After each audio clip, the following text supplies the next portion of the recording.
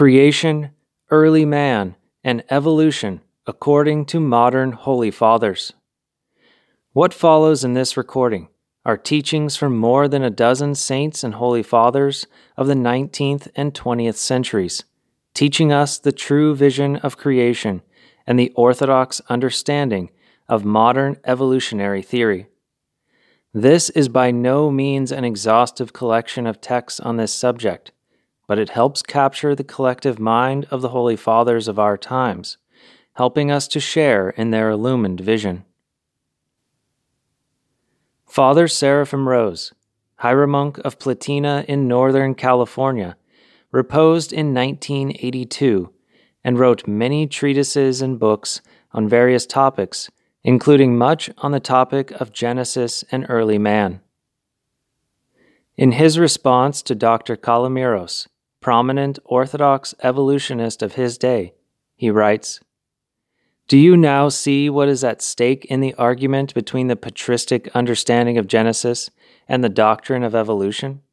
The doctrine of evolution attempts to understand the mysteries of God's creation by means of natural knowledge and worldly philosophy, not even allowing the possibility that there is something in these mysteries which places them beyond its capabilities of knowing, while the book of Genesis is an account of God's creation as seen in divine vision by the God-seer Moses, and this vision is confirmed also by the experience of later holy fathers. Now, even though revealed knowledge is higher than natural knowledge, still we know that there can be no conflict between true revelation and true natural knowledge. But there can be a conflict between revelation and human philosophy, which is often in error.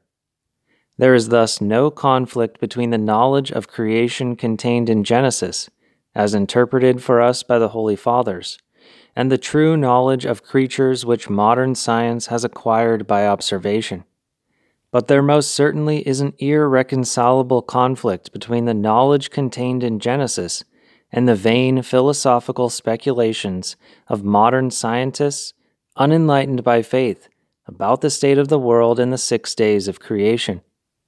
Where there is a genuine conflict between Genesis and modern philosophy, if we wish to know the truth, we must accept the teaching of the Holy Fathers and reject the false opinions of scientific philosophers. The world has now become so infected by vain modern philosophy, posing as science, that very few, even among Orthodox Christians, are willing or able to examine this question dispassionately and discover what the Holy Fathers really taught, and then accept the patristic teaching even if it seems utter foolishness to the vain wisdom of this world. Concerning the true patristic view of the first created world, already I think I have indicated enough to you of the patristic views which at first sight seem surprising to an Orthodox Christian whose understanding of Genesis has been obscured by modern scientific philosophy. Most surprising of all, perhaps, is the fact that the Holy Fathers understood the text of Genesis as it is written, and do not allow us to interpret it freely or allegorically. Many Orthodox Christians with a modern education have become accustomed to associating such an interpretation with Protestant fundamentalism, and they are afraid of being considered naive by sophisticated scientific philosophers. But it is clear how much more profound is the true patristic interpretation than that of the fundamentalists, on the one hand, who have never even heard of divine vision, and whose interpretation sometimes coincides with that of the Holy Fathers only by accident, as it were. And on the other hand, how much more profound is the patristic interpretation than that of those who uncritically accept the speculations of modern philosophy as if they were true knowledge. Saint Ignatius Brianchaninov, Bishop and Holy Father of 19th century Russia, points out that knowledge of the first created world remains largely inaccessible to us who know the creation only in its corrupted state. He says, "The earth, created, adorned, blessed by God, did not have any deficiencies. It was overflowing with refinement. God saw, after the completion of the whole creation of the world, everything that he had made, and behold, it was very good. Genesis 1:31. Now the earth is presented to our eyes in a completely different look. We do not know her condition in holy virginity. We know her in the condition of corruption and accursedness. We know her already sentenced to burning. She was created for eternity. The God-inspired writer of Genesis says that the earth in its original condition did not have need of tilling. Genesis 2:5. It brought forth by itself grains and other nourishing grasses, vegetables and fruits overabundantly and of superb worth. There were no harmful growths on it. Plants were not subjected either to decay or to diseases. Both decay and diseases, and the weeds themselves, appeared after the alteration of the earth following the fall of man, as one ought to conclude from the words of God to Adam as he was being exiled from paradise.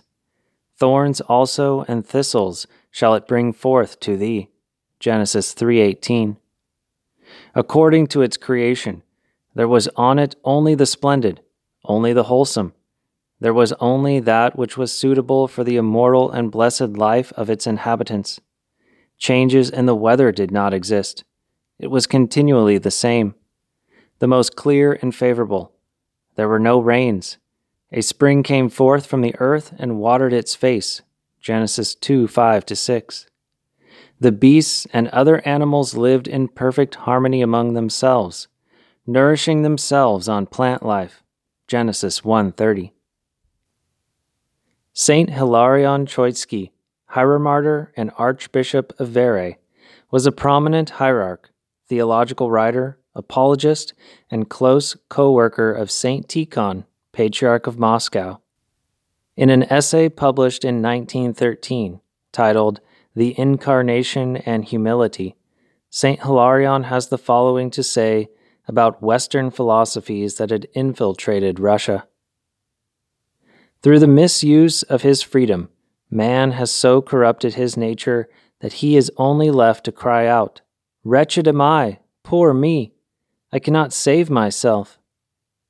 We require a new creation. We need an infusion of a new energy of grace. This is precisely what all mankind should say in order to believe in the incarnate Son of God. Such a humble admission, such a lowly confession of one's frailness, of one's guilt before God's handiwork. Is this in the spirit of the modern man? On the contrary, the contemporary conscience is saturated with the idea of evolution, the idea of progress, i.e., the very idea that nourishes human pride. Christianity demands a humble conscience. There was perfect Adam, my forefather, and I, mankind, have only been involved in sin and corruption. The Church calls us to humility when she calls Adam our ancestor. But evolution? Descent from a monkey? No matter how modestly someone may judge himself, still he cannot avoid thinking with some pride, "At least I am not a monkey. At least some progress has been realized in me." This is how evolution, by calling a monkey our ancestor, feeds our pride. If a monkey is our benchmark, then one can pride oneself in progress. But if we compare ourselves to the sinless Adam, this external progress will lose its value. The external progress is at the same time a refinement of sin. If humanity is moving forward in its development, then we can rely on ourselves. We can create ourselves. But the Church says the opposite. We could not become incorrupt and immortal if the incorruptible and immortal one had not first become what we are now. To believe in the Incarnation means to confess that without God, all of mankind is nothing. The Church through the ages carries the ideal of deification. This is a very high ideal, and it demands much from man. It is unthinkable without the Incarnation. It forces man to first of all be humbled. Humanity rejects this high ideal, and it no longer needs the incarnation of the Son of God. An infinitely lowered ideal of life allows mankind to speak about progress. It gives it the opportunity to feel proud about its achievements. Precisely these two thought patterns comprise the two worldviews, the ecclesiastical and the secular. The ecclesiastical, the descent of perfect Adam, the fall, the need for the incarnation, humility. The secular, the ascent from the monkey, progress, the needlessness and denial of the incarnation, pride.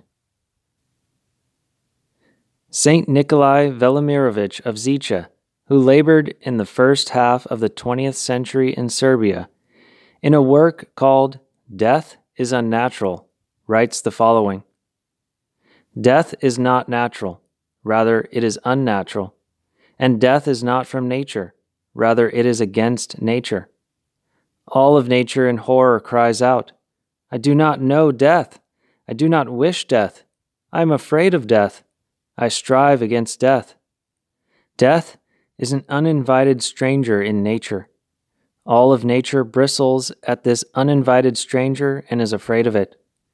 For it is like a thief in somebody else's garden, who does not just steal and eat the fruit, but who also tramples, spoils, breaks and uproots what was planted. And the more it ravages, the more it becomes satisfied. Even when 100 philosophies declare that death is natural, all of nature trembles in death is natural. All of nature trembles in indignation and shouts, No! I have no use for death. It is an uninvited stranger. And the voice of nature is not sophistry. The protest of nature against death outweighs all excuses thought up to justify death. And if there is something that nature struggles to express in its untouched harmony, doing so without exception in a unison of voices, then it is a protest against death. It is its unanimous, frantic, and heaven-shaking elegy to death.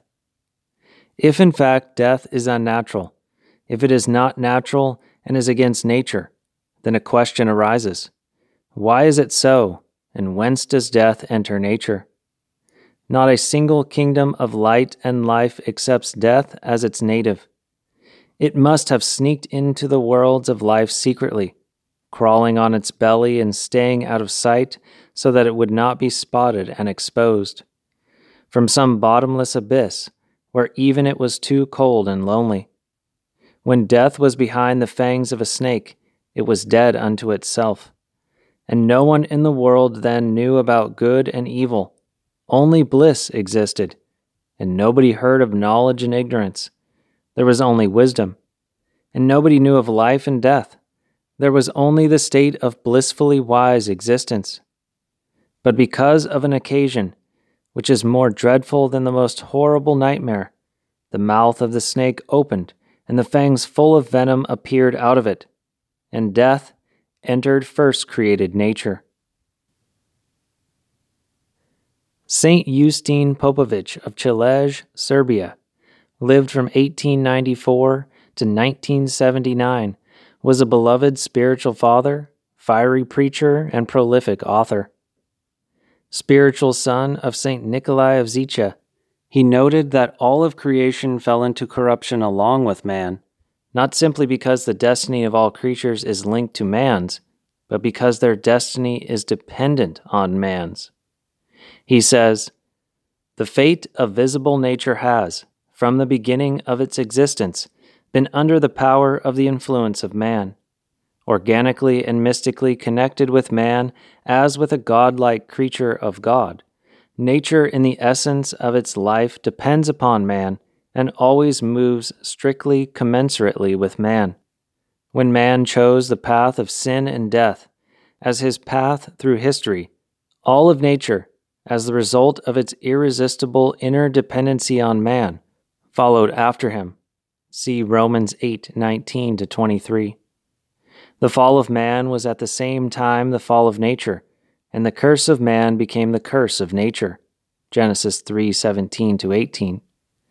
And from that time man and nature, like two inseparable twins, blinded by one and the same darkness, deadened by one and the same death, burdened by one and the same curse, go hand in hand through history, through the abysmal wilderness of sin and evil. Together they stumble, together they fall, and together they arise, ceaselessly striving toward the distant conclusion of their sorrowful history. St. Ambrose of Optina, who lived during the time when Darwinian ideas were first making themselves known in Russia, says the following: "Don't believe at face value all kinds of nonsense without investigation, that something can come into being of itself from dust, and that people used to be apes." St. John of Kronstadt, who witnessed the theory of evolution begin to spread throughout Western Europe and into Russia, has the following to say: "Half-educated people and over-educated people do not believe in a personal, righteous, omnipotent, and unoriginate God, but believe in an impersonal origin and in some kind of evolution of the world and all beings, and therefore they live and act as though they will not have to give an answer to anyone for their words and deeds, making gods of themselves, their reason, and their passions. In their blindness they reach the point of insanity, deny the very existence of God, and maintain that everything stems from blind evolution, the teaching that everything comes into being of itself without the participation of a creative power. But he who has an intellect does not believe in such insane ravings." Holy Hieromartyr Vladimir, Metropolitan of Kiev and Galich, the first bishop to be martyred under the communist yoke in Russia, has the following to say about evolutionism. "Only at the present time," he wrote, "has such an audacious philosophy found a place for itself, which overthrows human worth and tries to give its false teaching a wide dissemination. Man did not originate from God's hands, it says, in an endless and gradual transition from imperfection to perfection. He developed from the animal kingdom, and as little a soul as animals have, so little does man have.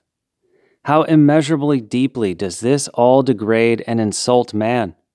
From the highest step in the progression of creation, he is reduced to the same level as the animals. There is no need to refute such a teaching on a scientific basis, although it would be not difficult to do this, since unbelief has far from proved its position. But if such a teaching finds more and more followers at the present time, this is not because the teaching of unbelief has supposedly become inarguably true, but because it does not hinder a corrupt heart that is inclined to sin from giving itself over to its passions.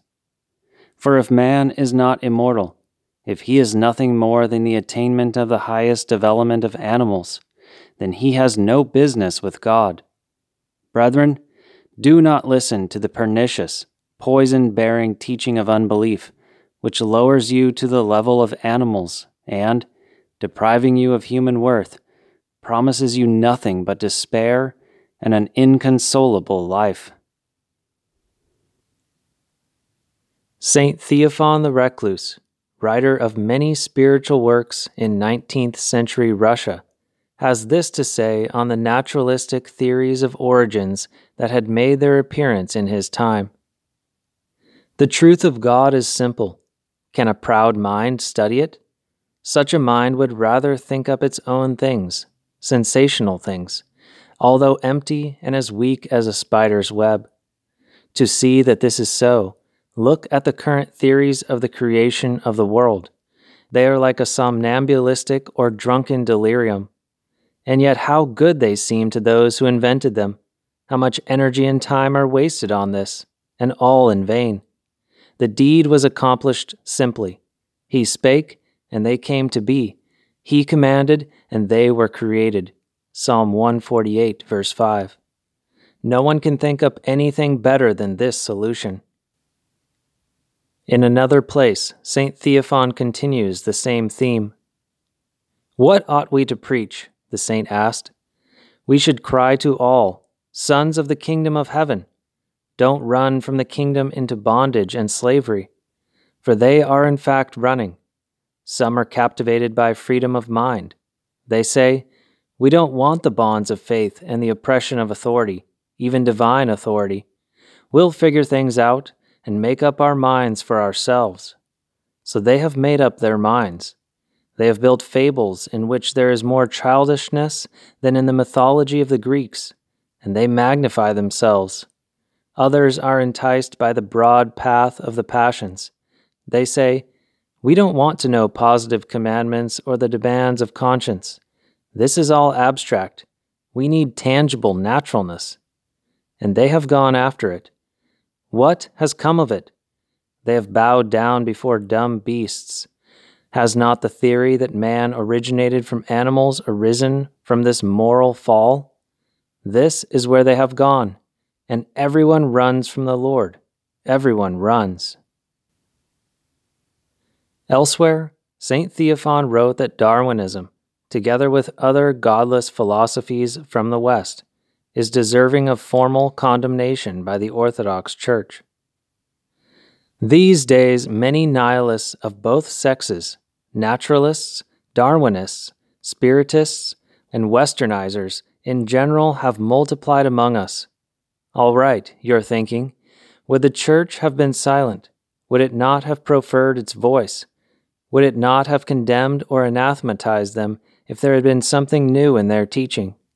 To be sure, a council would have done so without doubt, and all of them, with their teachings, would have been given over to anathema. To the current rite of orthodoxy, only the following item would have to be added.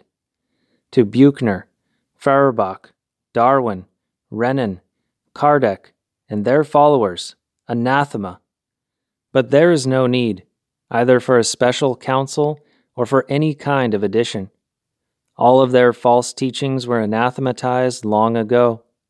At the present time, not only in principal cities, but in all places and churches, the rite of orthodoxy ought to be brought in and celebrated, so that all the teachings contrary to the Word of God might be collected, and that it might be proclaimed to everyone what they must fear and from what teachings they must flee, and all might know. Many are seduced intellectually only through ignorance, and therefore a public condemnation of pernicious teachings would save them from destruction. If the action of an anathema is terrible to some, then let him avoid the teachings that lead to it. Let him who is afraid of it, for the sake of others, bring them back to a healthy teaching. If you who are not favorably disposed to this action are orthodox, then you are going against yourself. And if you have already lost sound teaching, then what business do you have concerning what is done in the church that supports it?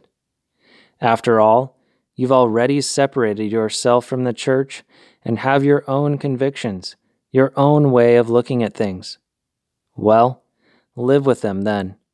It's all the same whether or not your name and your teaching are uttered under the anathema. You are already under anathema if you philosophize against the church and persist in this philosophizing. St. Theophan predicted that, if naturalistic evolutionary notions of the world's origin continued to be propagated, the resulting loss of faith among the Russian people would help pave the way for the overthrow of the Orthodox Christian government of Russia. Less than 3 decades later, his prediction would be fulfilled. As he observed, people have suddenly had a thought and have started to write about preserving faith, but they don't want to block the source of unbelief. This source is the spread of the teaching that the world formed by itself, according to which there is no need for God and the soul does not exist. It's all atoms and chemistry, nothing more. This is being preached at university rostrums and in literature. He who breathes these fumes is inescapably stupefied and loses his sense and faith. Until these books are destroyed, until professors and literary men are forced not only not to hold to this theory, but even to demolish it, until then, faithlessness will grow and grow, and with it, self-will and the destruction of the present government. That's the way the French Revolution went. Already in his time, Saint Theophan saw that science was increasingly becoming a godless enterprise, which worked from the assumption that nature is all there is, and that therefore materialistic explanations can account for everything that exists. At the same time, he saw that the natural sciences were being falsely held up as the most reliable and authoritative source of knowledge. In various places, he spoke of this increasingly pervasive problem. There is not a single science which could be established solidly on its own principles. Something can be obtained from all the sciences, but this is not something that gives one the right to cite science as a decisive authority. It is not science itself that is the problem, but scientists who twist science however they want. Consequently, there are only the conjectures and inferences of scientists. In vain do people think highly about the world and its laws, about nature and its forces, as if there were something untouchable, indisputable, and inviolable in them. Under the appearance of science, they are devising for themselves an idol worship that is more destructive than the mythological idol worship of the ancient Greeks. No, brethren, it is not by the laws and forces of nature that the life of each one of us is upheld, but by the power of God acting within us. The Lord, upholding all things by the word of his power, Hebrews 1:3, bears each one of us by the same word of his power. Let us maintain this thought in our mind and imprint it in our heart. The all-active power of God bears us over the abyss of nothingness, and we live and move and have our being. Acts 17:28. If he takes away his spirit, if he removes his hand, we will disappear and will no longer be remembered among the living. But if the Lord holds us, then he touches us. He does not merely see us mentally.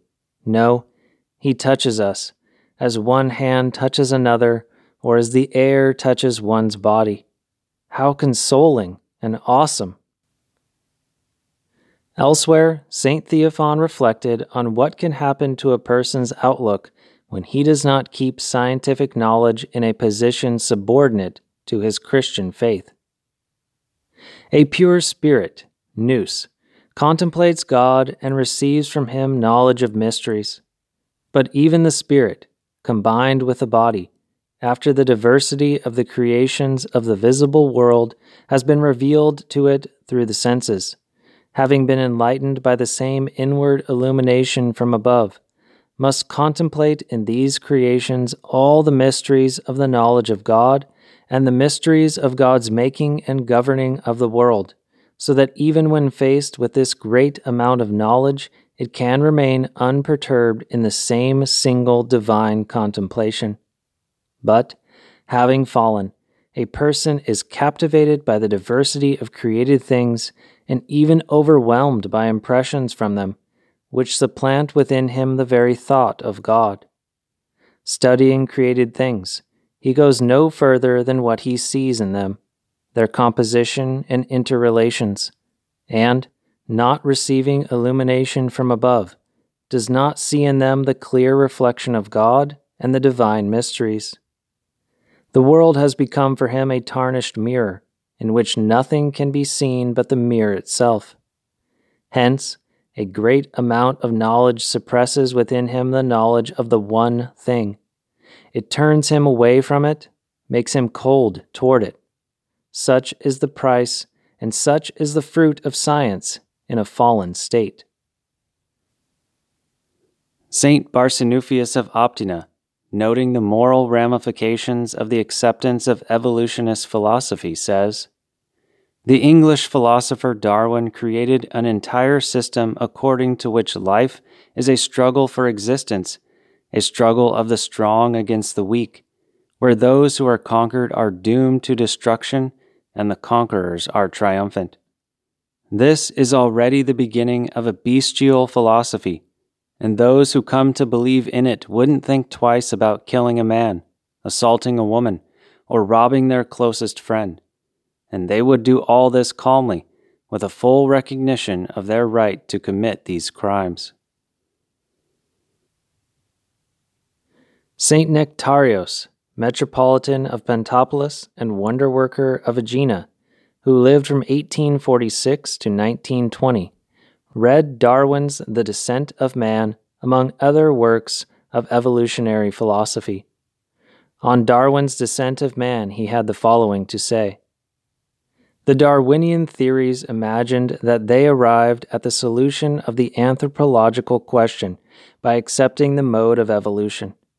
These theories, not being based on sound foundations, instead of solving the problem, rendered it more enigmatic, because they denied the validity of revealed truth, viewed man as belonging to the same order as the irrational animals, denied his spiritual origin, and attributed to him a very lowly origin.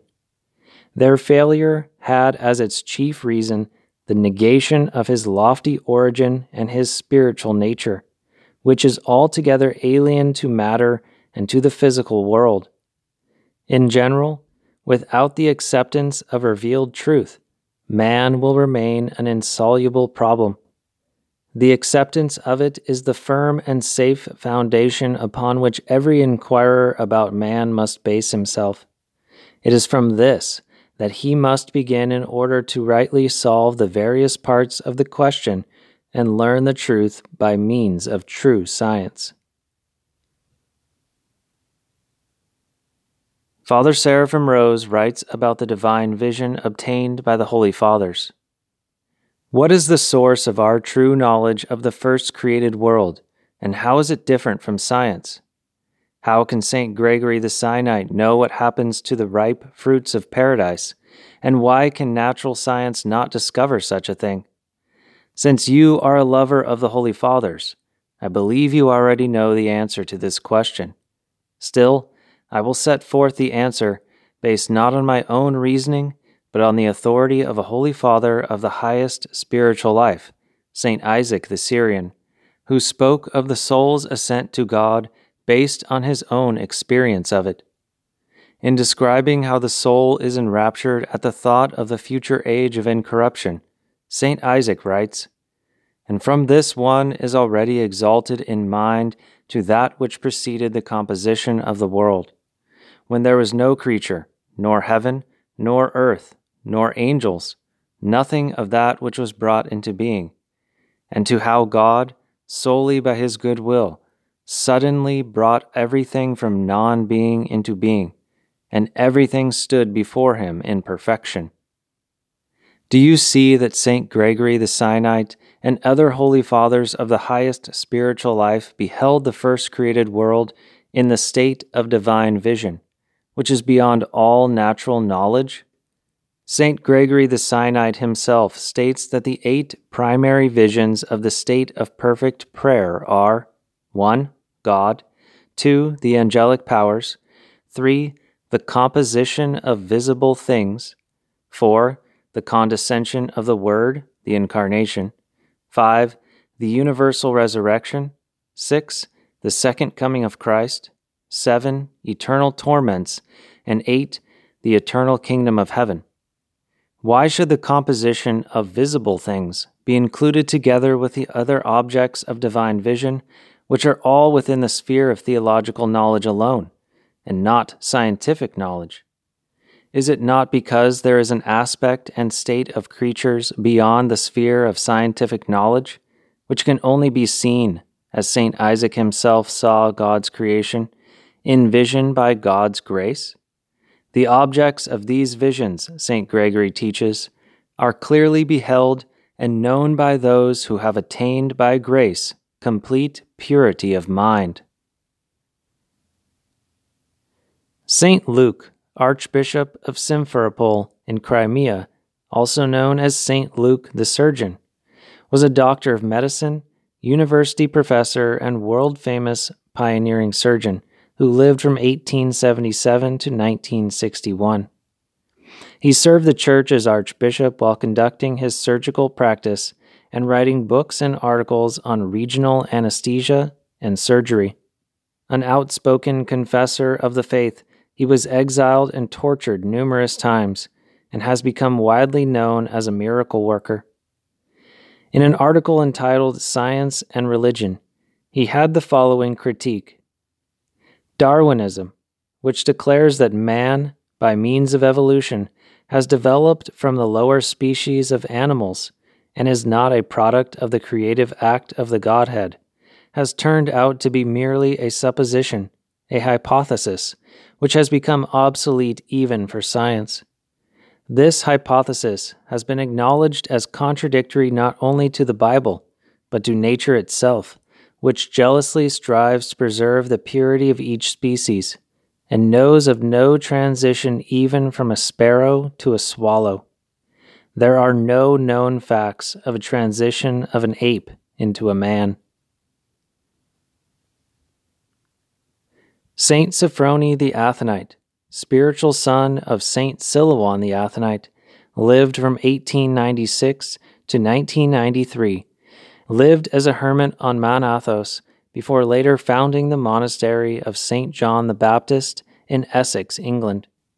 In his spiritual autobiography, written toward the end of his life, Elder Sophrony had the following to say about the modern evolutionary theory of origins. For many of the representatives of modern science, in the beginning was a hydrogen atom, and from it, by the path of evolution, over the course of an unspecified number of billions of years, arose everything that now exists. The idea is absurd to us that from accidental combinations, unexpected by the first atom itself, could arise human thought, with its quests for the origin. Elder Paisios of Mount Athos lived from 1924 to 1994 and is one of the most beloved elders of our times. Living as a monk on Mount Athos, he received many heavenly visitations and was granted the divine gift of seeing into human hearts. He spent his nights in prayer and his entire days guiding, consoling, and healing the countless people who came to him. In the following conversation, Elder Paisios, with his Christian conscience made sensitive through prayerful cooperation with God's grace, saw the idea that the God-man Christ descended from a monkey as nothing less than a blasphemy. The nonsense we hear in school these days about Darwin's theory and the rest, even the teachers themselves do not believe what they are teaching, but they go ahead because they want to pollute the minds of our youth and take them away from the church. This is what someone told me. Let's say that the soil contained various substances and microorganisms, and God took these and created man.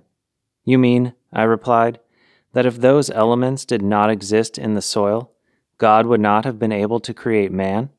It would have been really difficult for him? Well, let's say, he continued, that he took some things from the monkey and perfected them.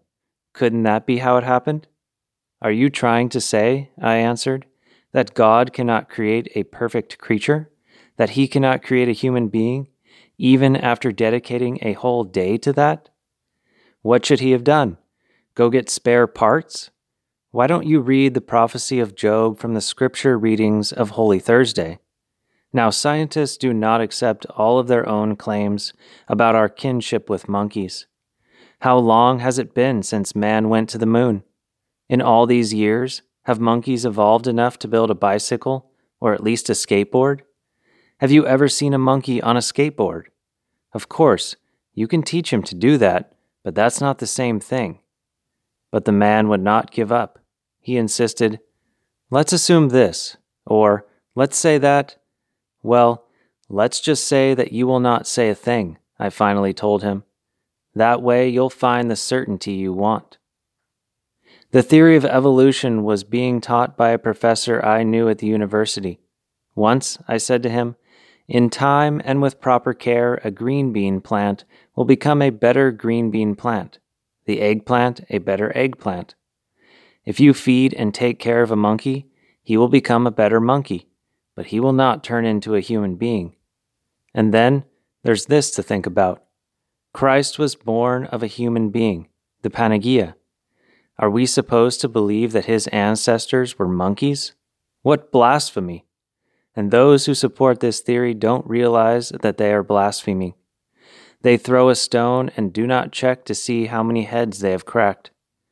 All you will hear from them is, "Mine went further than the other fellows." That's what they are all about these days. They marvel at who will throw a stone the furthest, but they care nothing about those who are passing by and the many heads their stones will crack. One day, the elder taught a man about the supernatural knowledge that the prophets and the Holy Fathers obtained through the Holy Spirit. While conversing with a monk who referred to the psalm, "I went down into the depths of the waters," Psalm 68:2, and he said to him, "The prophet David, our saints, Basil the Great, who wrote about creation, all of them, with the grace of God, knew everything about the creation by God. The Holy Spirit took them to the depths of the waters. He showed them, and they saw the earth revolving around the sun, and many other things. The saints, however, spoke to people according to the knowledge of their age. This is so that they wouldn't look like fools by revealing everything to their age that they saw by the grace of God. Since simple people were not able to see all those things and understand them, they would not have believed them." Saint Justine Popovich of Cilej, Serbia, spiritual son of Saint Nikolai of Zicha, focused his attention in all of his writings on the central fact of human and cosmic existence, that God became man so that man might become God. In a letter to an Orthodox student of theology, Saint Justine presented his response to the theory of evolution. This is the letter in full. "My dearest child in God, you would like me to answer the question posed by the theological section. Can the scientific understanding of the evolution of the world and man ever be reconciled with traditional Orthodox perception and knowledge? What is the judgment of the Holy Fathers in this regard? Is there a need at all for reconciliation? In short, the New Testament anthropology stands and falls with the Old Testament anthropology. The entire gospel of the Old Testament, man, the icon of God. The entire gospel of the New Testament, the God-man, the icon of man. Heavenly, divine, immortal, everlasting, and unchangeably human is the icon of God in man, God-likeness. This God-likeness of the human being has been scarred by man's voluntary sin, his pact with the devil through sin, and death as the consequence of sin. For this reason, God became man to renew his image which had been corrupted through sin. God became man and remained in the human world as God-man, as the Church, in order to give man, the image of God, all the necessary means, the holy mysteries and holy virtues in the divine human body of the Church, by which God-like man would be elevated. Unto a perfect man, unto the measure of the stature of the fullness of Christ. Ephesians 4:13. This is the divine human evolution of man. This is the divine human anthropology. The aim of man's God-like being, to gradually become perfect like God the Father, to become God by grace, God-man by grace, to become divine human, to become Christ-like, to become triune. According to the Holy Fathers, God became man so that man might become God. On the other hand, the so-called scientific anthropologies do not recognize at all the God-likeness of the human being. Hence, they deny a priori the divine human evolution of man's being. If man is not the icon of God, then the God-man and his gospel are unnatural for such a man, and also mechanical and unachievable. The God-man Christ is a robot and creates robots. The God-man is an oppressor because he forcibly wants to transform man into a being perfect like God. Actually, this is an inviolable utopia, an illusion, and an unreachable ideal. In the final instance, it is a fairy tale and a fable. Furthermore, if man is not a godlike being, then the God-man is superfluous. For scientific theories of evolution acknowledge neither sin nor the Savior from sin. In this earthly world of evolution, everything is natural. There is no place for sin. That is why it is ridiculous to speak of the Savior and of salvation from sin. In the final analysis, everything is natural: sin, evil, and death. For if everything comes and is given to man through evolution, then what is it that has to be saved in man, inasmuch as there is nothing immortal and intransitory in him, but all is from the earth, earthly, earthen, and as such is transitory, corruptible, and mortal. In such a world of evolution there is no place for the Church, which is the body of the God-man Christ.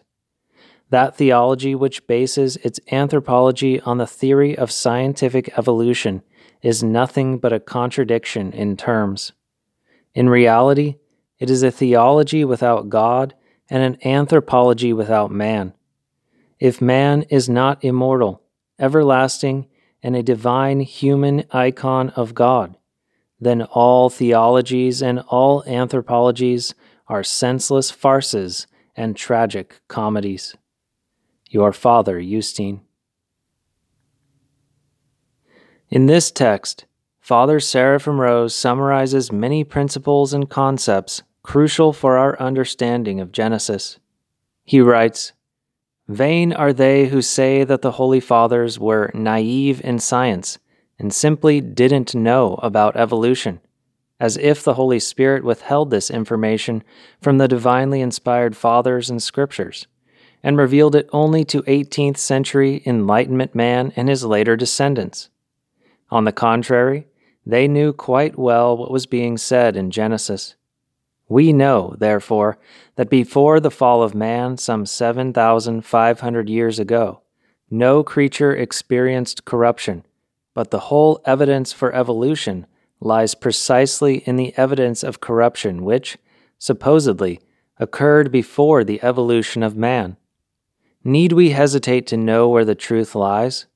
If science finds that the virgin birth of Christ is outside the laws of nature as it knows them, we Orthodox Christians nonetheless believe it absolutely. In the same way, even if science finds the incorrupt creatures of the first period of the world's existence impossible by the laws of nature it knows, we still believe as the Church and the Holy Fathers do. And there is a specific reason why science cannot understand this mystery, which is set forth by the great Father St. Simeon the New Theologian in his 38th homily. The words and decrees of God become the law of nature. Therefore also the decree of God, uttered by him as a result of the disobedience of the first Adam, that is, the decree to him of death and corruption, became the law of nature, eternal and unalterable.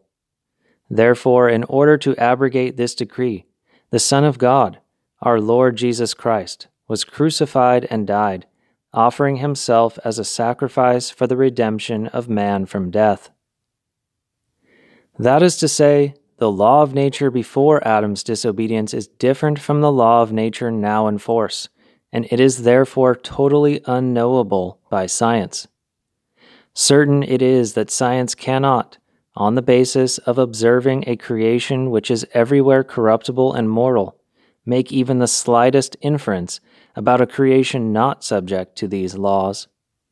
What was before the disobedience of Adam, and what is beyond the end of this corruptible world, when the creation will not be destroyed but totally transformed, are totally outside the sphere of science, and may be known only through Orthodox theology in accordance with God's revelation to mankind.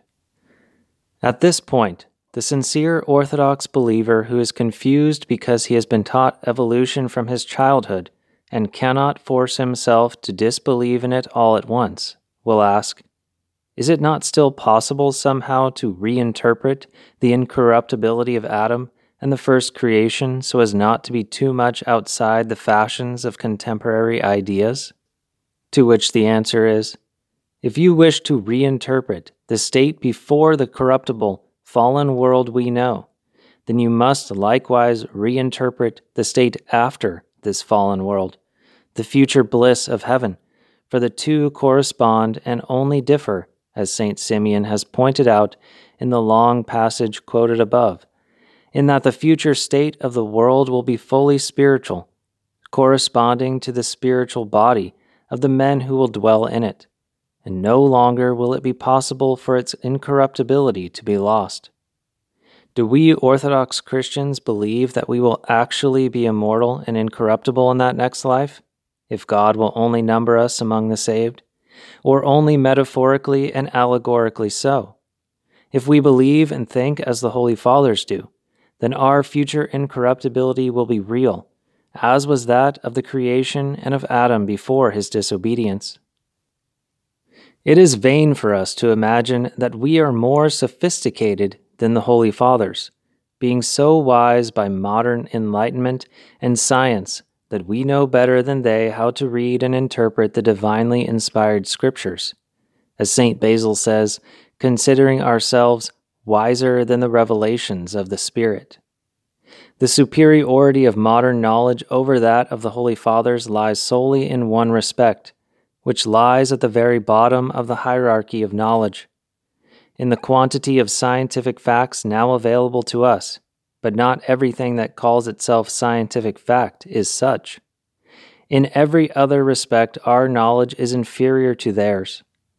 They knew far better than today's scientists and philosophers the place of scientific knowledge in the whole hierarchy of knowledge, and they saw clearly that the proper interpretation of Genesis is the task of theology, not science, and it is facilitated not at all by a knowledge of present-day scientific facts, but rather by advancement in spiritual life and understanding.